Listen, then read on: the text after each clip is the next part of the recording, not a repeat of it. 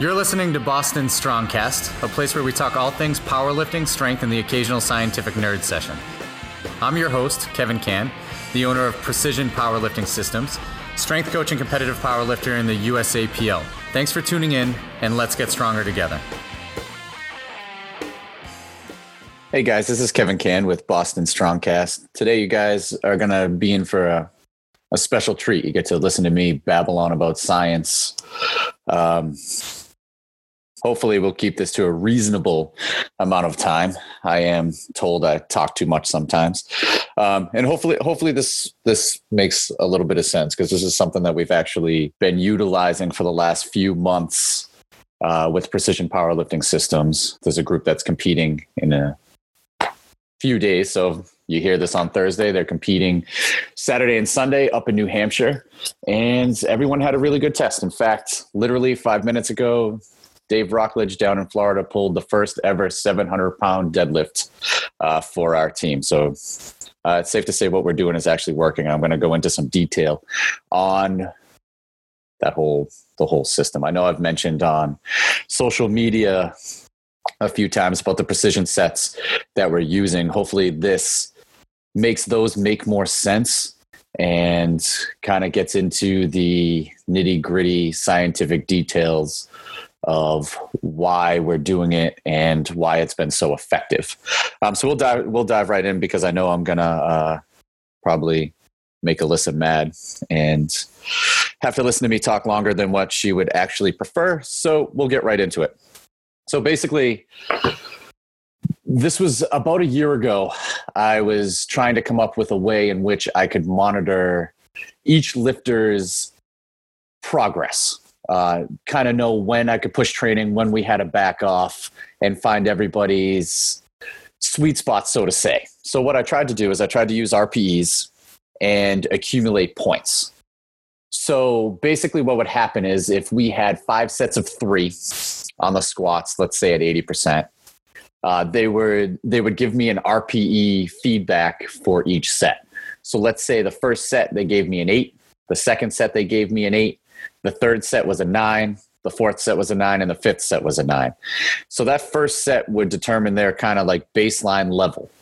So that RPE 8. So everything that was an 8 would accumulate 0 points. Any set that was above that would accumulate some points. So where 9 was the third, fourth, and fifth set, that's an increase of 1 for 3 sets. So that'd be 3 total points. My goal with this was to be able to take this data, figure out where fatigue would accumulate so much that it would hinder performance, and be able to tread that line of where we kind of push training, but we're able to recover and we're able to hit our biggest lifts on the platform. However, that didn't go as planned. We did this, and it was probably the worst test that PPS ever did before a meet. There weren't that many PRs. It did not go well. Shame on me in a way, because I thought I was coming up with something that like I just created, and it's like, how has nobody ever thought of this before? But apparently my Google search skills weren't as good as I thought that they were, because there is a lot of science out there that actually has been analyzing this type of athlete monitoring. So Dr. Mike Amato, he's my boy. He's who all of our athletes, that's who I refer them to. He's down at the Pru in Boston for joint ventures. His info is on the website. I encourage you to look him up if you have any little nagging things going on. Like, it's important that you have a team, that everybody's on the same page. And, this even covers the recovery aspects, because if he's saying one thing and I'm thinking another, their training is going to be hindered. So if you're a lifter, he understands the sport, he'd be somebody to definitely talk to. But he introduced me to this concept known as the acute chronic workload ratio. So he sent me a few studies. Primarily, there was one guy. So Tim Gabbett is his name. He seems to be the one to go to for the majority of this information. And basically, the acute chronic workload was doing the same thing that I was trying to do, except they were obviously much smarter than I am. So the goal of any type of athlete monitoring system is we're trying to increase performance while decreasing injury risk. And for a long period of time, and I think this is still around in the fitness field, there's always, the biomechanical approach that, if you're moving like crap, you're more apt to get injured. So if you fix your movement, then injury risk decreases and performance will be enhanced. But that's a bunch of bullshit. That's not how it works. It's just a way that people can sound smarter than what they really are. What research suggests is that it's whether the athlete is actually prepared for the workload in which you're asking them to partake in. So that becomes more of a factor in injury risk than a biomechanical approach. So this is something that we've kind of adopted over the last few months with our training, which I'll get into a little bit more. So let's kind of look at the acute chronic workload. So the chronic workload is basically a snapshot of what the athlete has done for the previous 4 weeks. Okay. This is their fitness level. So over the course of 4 weeks, we train. So let's say the athlete trains 4 times. So that the volume, so the total weight lifted, so that's what I'm using for the data here, of the last 16 training sessions, we take an average of that. And that's basically their baseline fitness level. So we have this number, and we don't want to get too far away from this number, either up or down, because if we go too far up, then we run the risk of injury. If we go too far down, we run the risk of undertraining and losing some of the physiological adaptations that we've built up over the previous training block.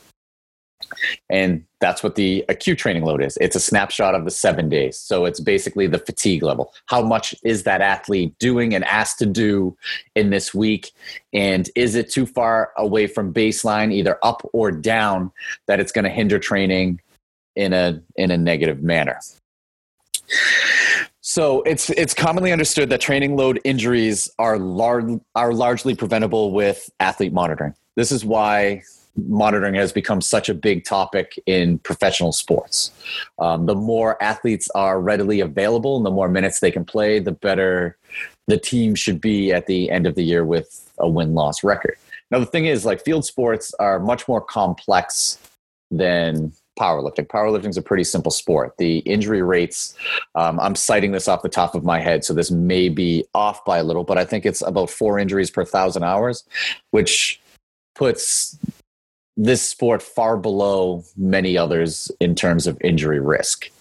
So I'm not too sure. I need to nail down exact numbers here to keep with injury risk. And it just makes it a lot easier for us to utilize in our sport, I believe, because of this. There's going to be far less going into it for us because we know what the load is. I'm using total training volume. So the amount weight, like the tonnage lifted in each training session. So I know that it's a lot harder, with field sports. They might have to use GPS. They might have to do some type of foot contacts with jumps. I'm not sure how they're measuring some of this data, but it's going to be far more complex. So what I do, I take the rolling volume for those 4 weeks. We average it out. So let's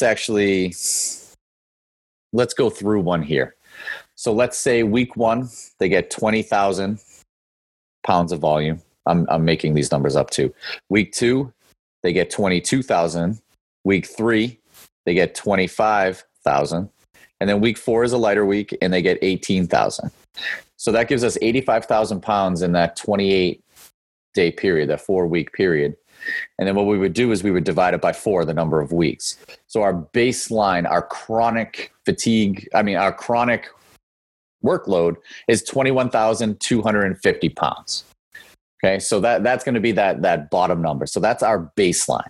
So if we get too far over it, we run the risk of injury. If we get too far under it, we run the risk of undertraining. Okay. So research has been pretty consistent with where this ratio needs to be for each athlete in multiple sports. So I know like rugby, soccer, it was mostly done on European athletes, but there were about 5 or 6, I think field hockey was one of them, other sports, and they all had the same ratio. So the acute chronic workload ratio in team sports, that sweet spot where you want to be to make sure that you're resilient to injury and you're going to increase performance, is between 0.80 and 1.30.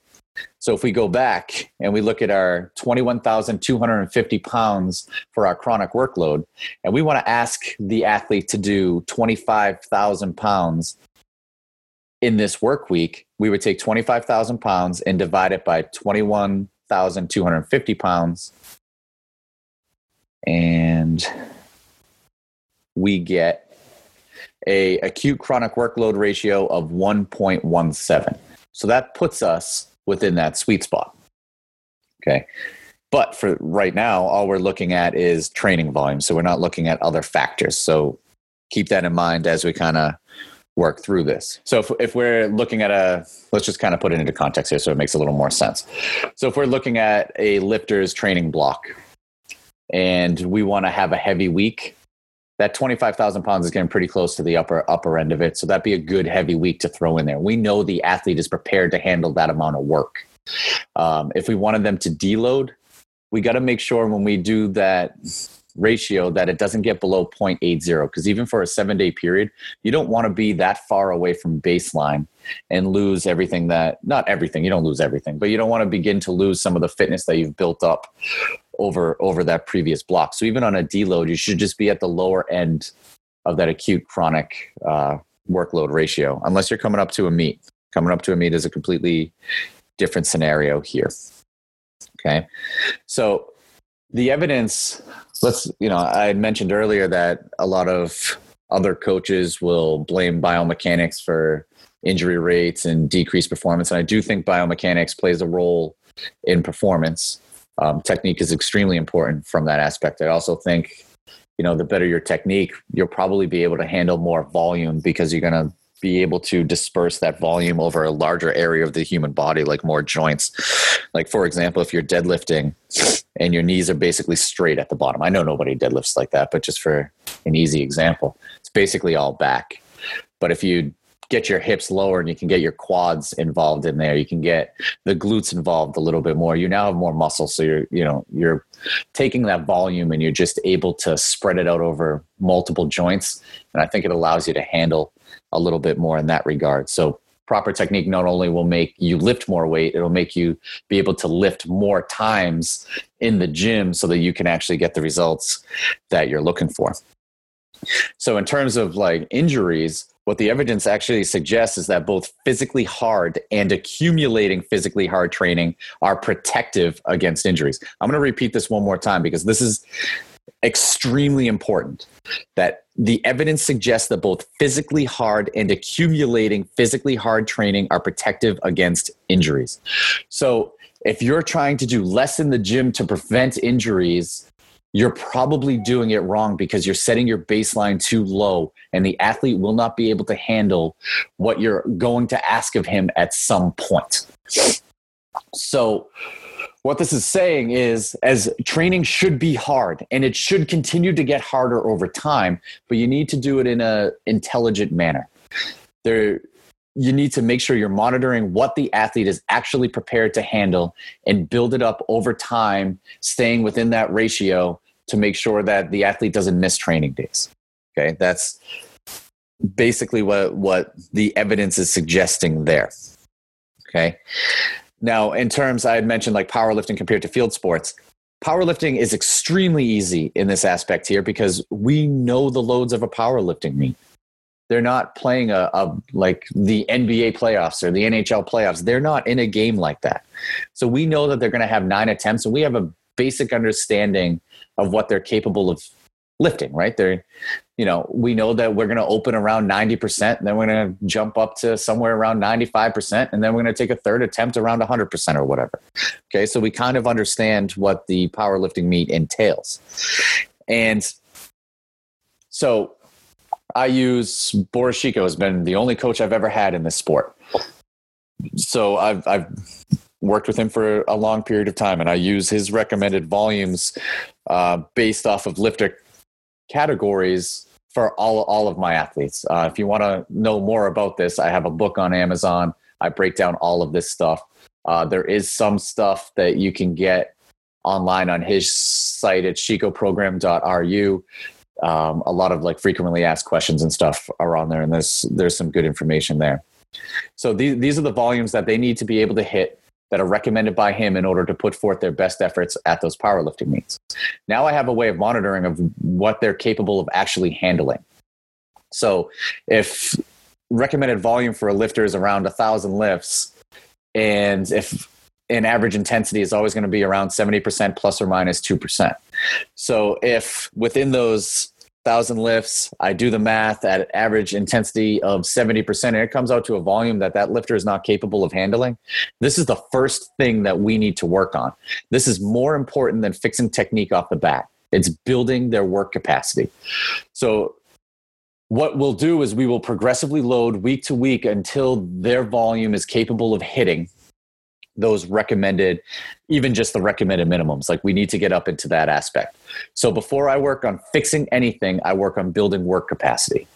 Now, I'm not going to just let them lift like a bunch of assholes. I'm going to give them some relative feedback, but the primary goal of that training block is to build work capacity, because that's what's going to prevent injury first. And, ultimately our goal is to put forth our best efforts on competition day. And in order for them to even get to that training level, they need to be able to train with the required numbers. So knowing what the athlete needs to hit in the gym for volume makes it easier also than field sports, because you don't know, a game could go into overtime. There could be like a number of things. We don't have that same manner. And it also allows me to build their base in a safer manner, because I don't push too much too soon, because I actually have concrete data that I can follow. Now, the tricky part is these ratios and stuff, they're not going to be set the same for everybody. There's going to be a lot of individual differences here. And prior training history, injury history, training age, those things are going to make up quite a big difference. So my goal with this is to be able to collect enough data on each individual athlete and figure out their own individual sweet spots. So I know the majority of research, like I was saying before, and we're using the same ratio, but between 0.80 and 1.30 is that sweet spot. I'd like to be able to narrow that down more for each individual athlete as necessary. I think for them, it'd be able to know, like, if we know maximally how much we can actually push in the gym, I think that gives us quite a big advantage there. So it's not just, so I've been using training volume tonnage, like I was saying, to calculate this number, but in the literature, acute chronic workload actually has other factors that tie into it. So some of the other factors, so they have external load. So I'm using external load as the tonnage is internal load. So basically, like, this even includes the athlete's feelings, their perceptions, their beliefs, their overall stress levels. Like, there are a number of things that go in here, but the problem with it is they are extremely subjective. So typically in the literature, for internal load, they look at heart rate, RPE, creatine kinase measures, and blood lactate concentrations to kind of get the data that they need to add into the equation for the athlete. So the problem with that is I'm not taking heart rate. I am done with RPEs after my last failed experiment. I think they're just too subjective and too all over the place for how we use them. I know other people use RPEs in their programs and they use it very successfully. I'm not knocking RPEs, but for our system, it doesn't work. And I'm sure as hell not sticking people and getting blood lactate concentrations. So I needed to come up with a way that I can measure internal load and not have each athlete kind of tell me their feelings and use that for my data, because it makes it makes it all over the place. And it's hard for me to be able to narrow things down into the position that I need them to get the right performance parameters, to know where injury risk is at. So this is where exertion load comes in. So basically, exertion load is how hard each rep is. So let's backtrack just a little bit. So exertion load plays a big role in our set and rep schemes. So if anybody's familiar with Boris Shiko's programs, you notice we don't do any 8s or 10s or sets like that. The majority of our work is done between 3 to 6 reps. And they're done at intensities, it varies, but average intensity is 70% plus or minus 2%. It's heavier than it sounds because each set at 50% and higher is recorded into the total volume and the average intensity. So if we look at a set of 10 reps, the first few reps of a set of 10, because the weight is so light, the effort is very minimal. And you don't really have to put effort in until later on into that set. So if you do a set of 10, say maybe the last 3 sets you put forth an effort that is going to equate to strength gains. So, say the first 5 or 6 reps, if you ended the set there, you'd have, you can do at least 5 more, right? It's not heavy enough to actually transfer over to strength gains. Now, there are other things that a set of 10 can be beneficial for. So, if you do sets of 10, don't take it personally. Get your panties in a bunch. It's just we do things a little bit differently. So we want the majority of our sets to be within 3 to 6 reps with 1 to 2 reps kind of in the tank. So if you're using RPEs, we're talking like RPE 8 or 9. So that's where the majority of our work should be done because that's what actually transfers over to positive strength gains. So, I know a lot of people will use sets of 8s and 10s as a hypertrophy block because they want to build more muscle mass. Now, I do have a few issues with this. One, to actually build muscle mass takes time. So if you're doing a hypertrophy block of 4 to 8 weeks, it's probably not enough time to actually put on muscle. Now, you may be looking at it over a more longer term period. So if we have, 8-week hypertrophy blocks done 3 times a year, at the end of the year, you put on muscle mass. And I think that's a reasonable assumption. But research done by Krieger, a lot of research, that it actually shows that the volume to build hypertrophy and strength is dose dependent on the number of sets, with effort being associated with greater gains. So we're not necessarily looking for 8 to 10 reps or 8 to 15 reps or rep schemes in order to build hypertrophy and strength. What we're actually looking for is how many sets. So at the end of the day, your total volume is what matters, not how many reps you're doing per set. And the effort that you're doing. So if you're doing a set of 10 and the effort on the majority of reps is minimal, I'm not sure it's going to build as much muscle mass, and neither is Krieger's research, as doing a set of 3 to 6 at a higher effort, with 1 to 2 reps left in the tank. Me personally, I've been with Boris for over about 2.5 years now. I weighed about 170 pounds when I started with him. I'm 220 pounds and much thicker without ever doing sets greater than 6 with the majority of the training within the 3 to 6 rep range, but there is quite a bit of effort. And that's what exertion load. So exertion load measures that effort. And internal load, an internal measurement, effort is an internal measurement. But again, like I was saying, I don't want them telling me their feelings and trying to use it to collect data because it skews it too much. So, and it ends up being all over the place, and that's not what I'm looking for. So this is where our precision sets come in. Okay. So basically, we tend to, in our program, we have some standard sets and reps at a given intensity throughout the block.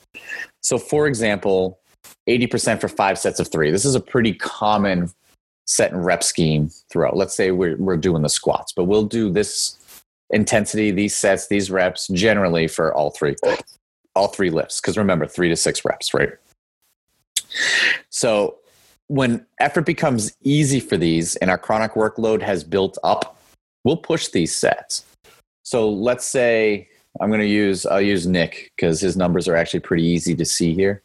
So Nick squats over 600 pounds, but we use 600 for his 1 rep max. So 80% is about 490, 500 pounds. It's somewhere in that ballpark. Okay. So if he takes that, for a block, it's in there 3 times out of a 4-week block.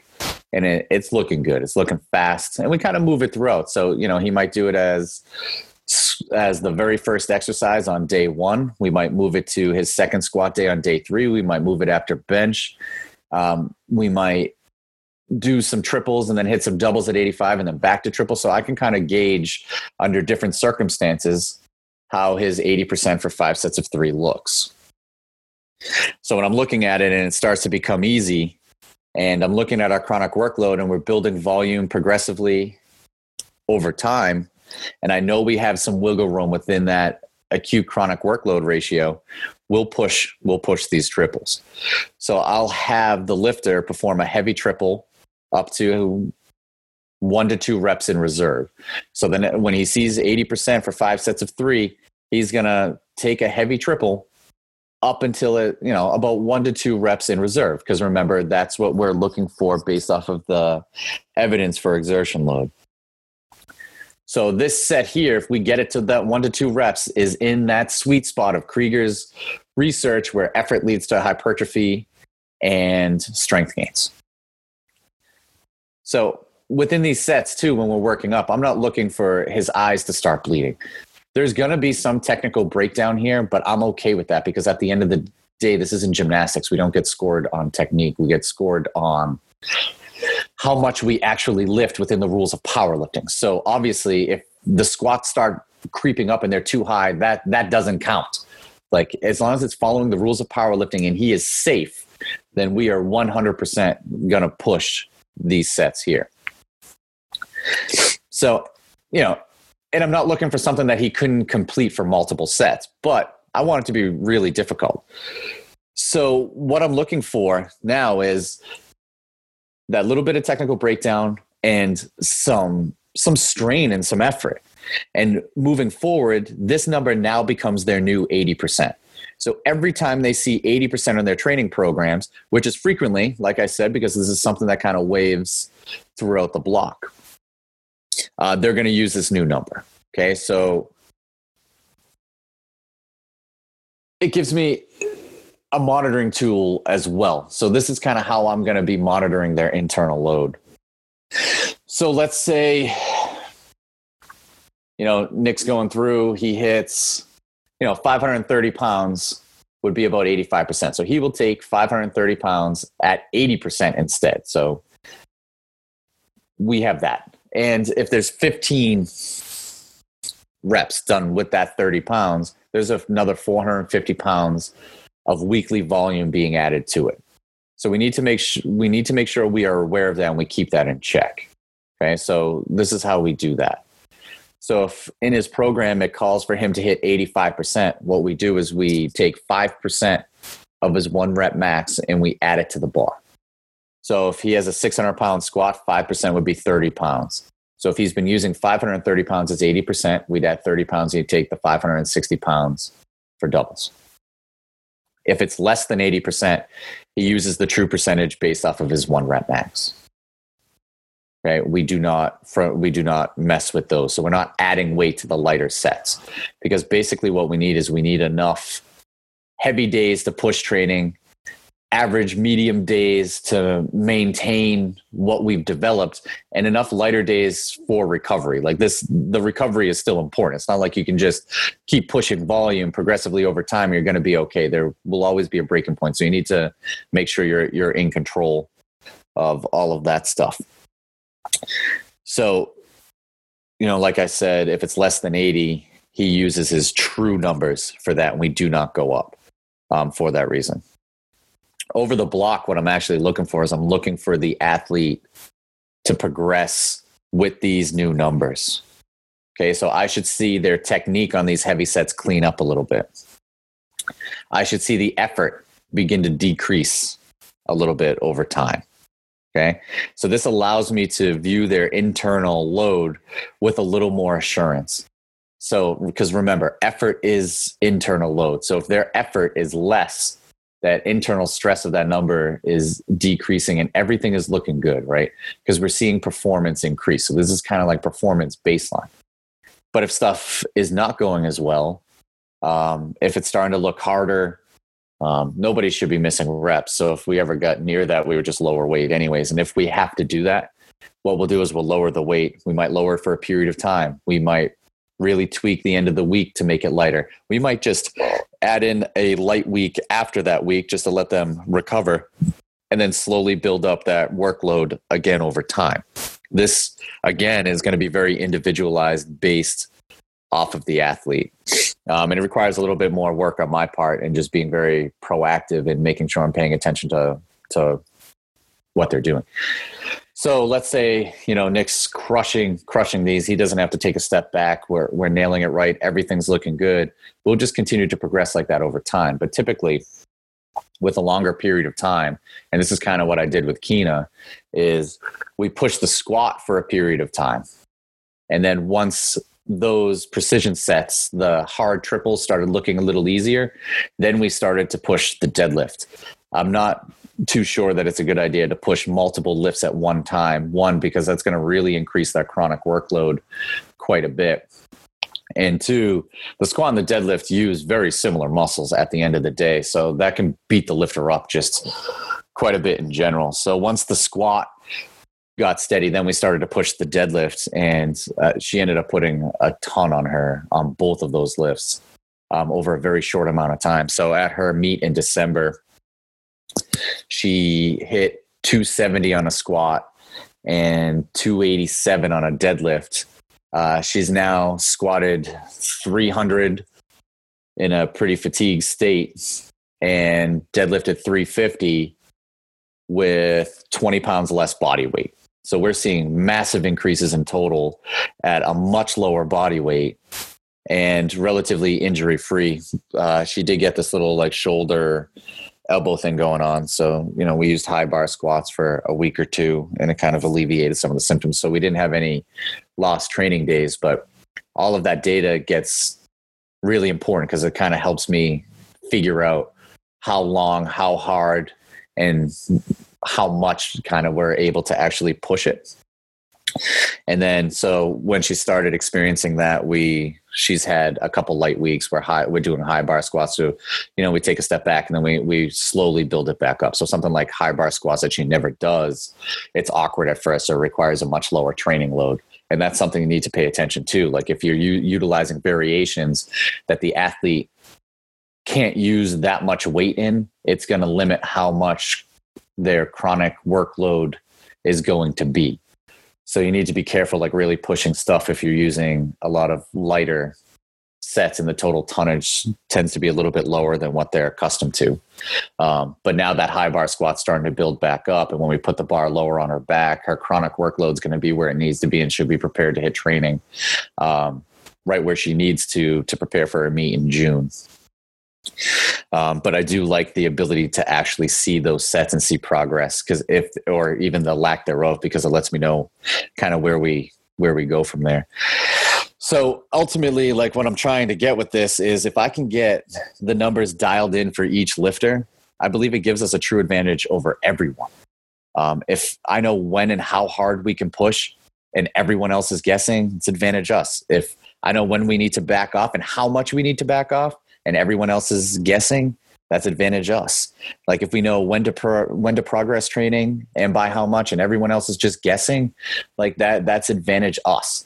And, there are a lot of ways that you can get stronger really fast.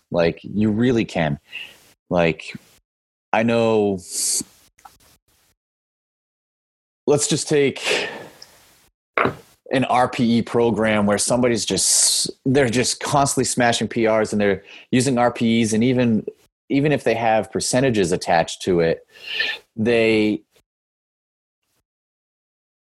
they're pushing those numbers, and those percentages are they're constantly increasing. And there's a point where if you're getting so strong so fast, there's going to be that breaking point, because at some point that acute workload is going to be higher than that chronic workload, and you're going to suffer a setback, right? There's just no control over it. You're just using the subjective data, the RPE.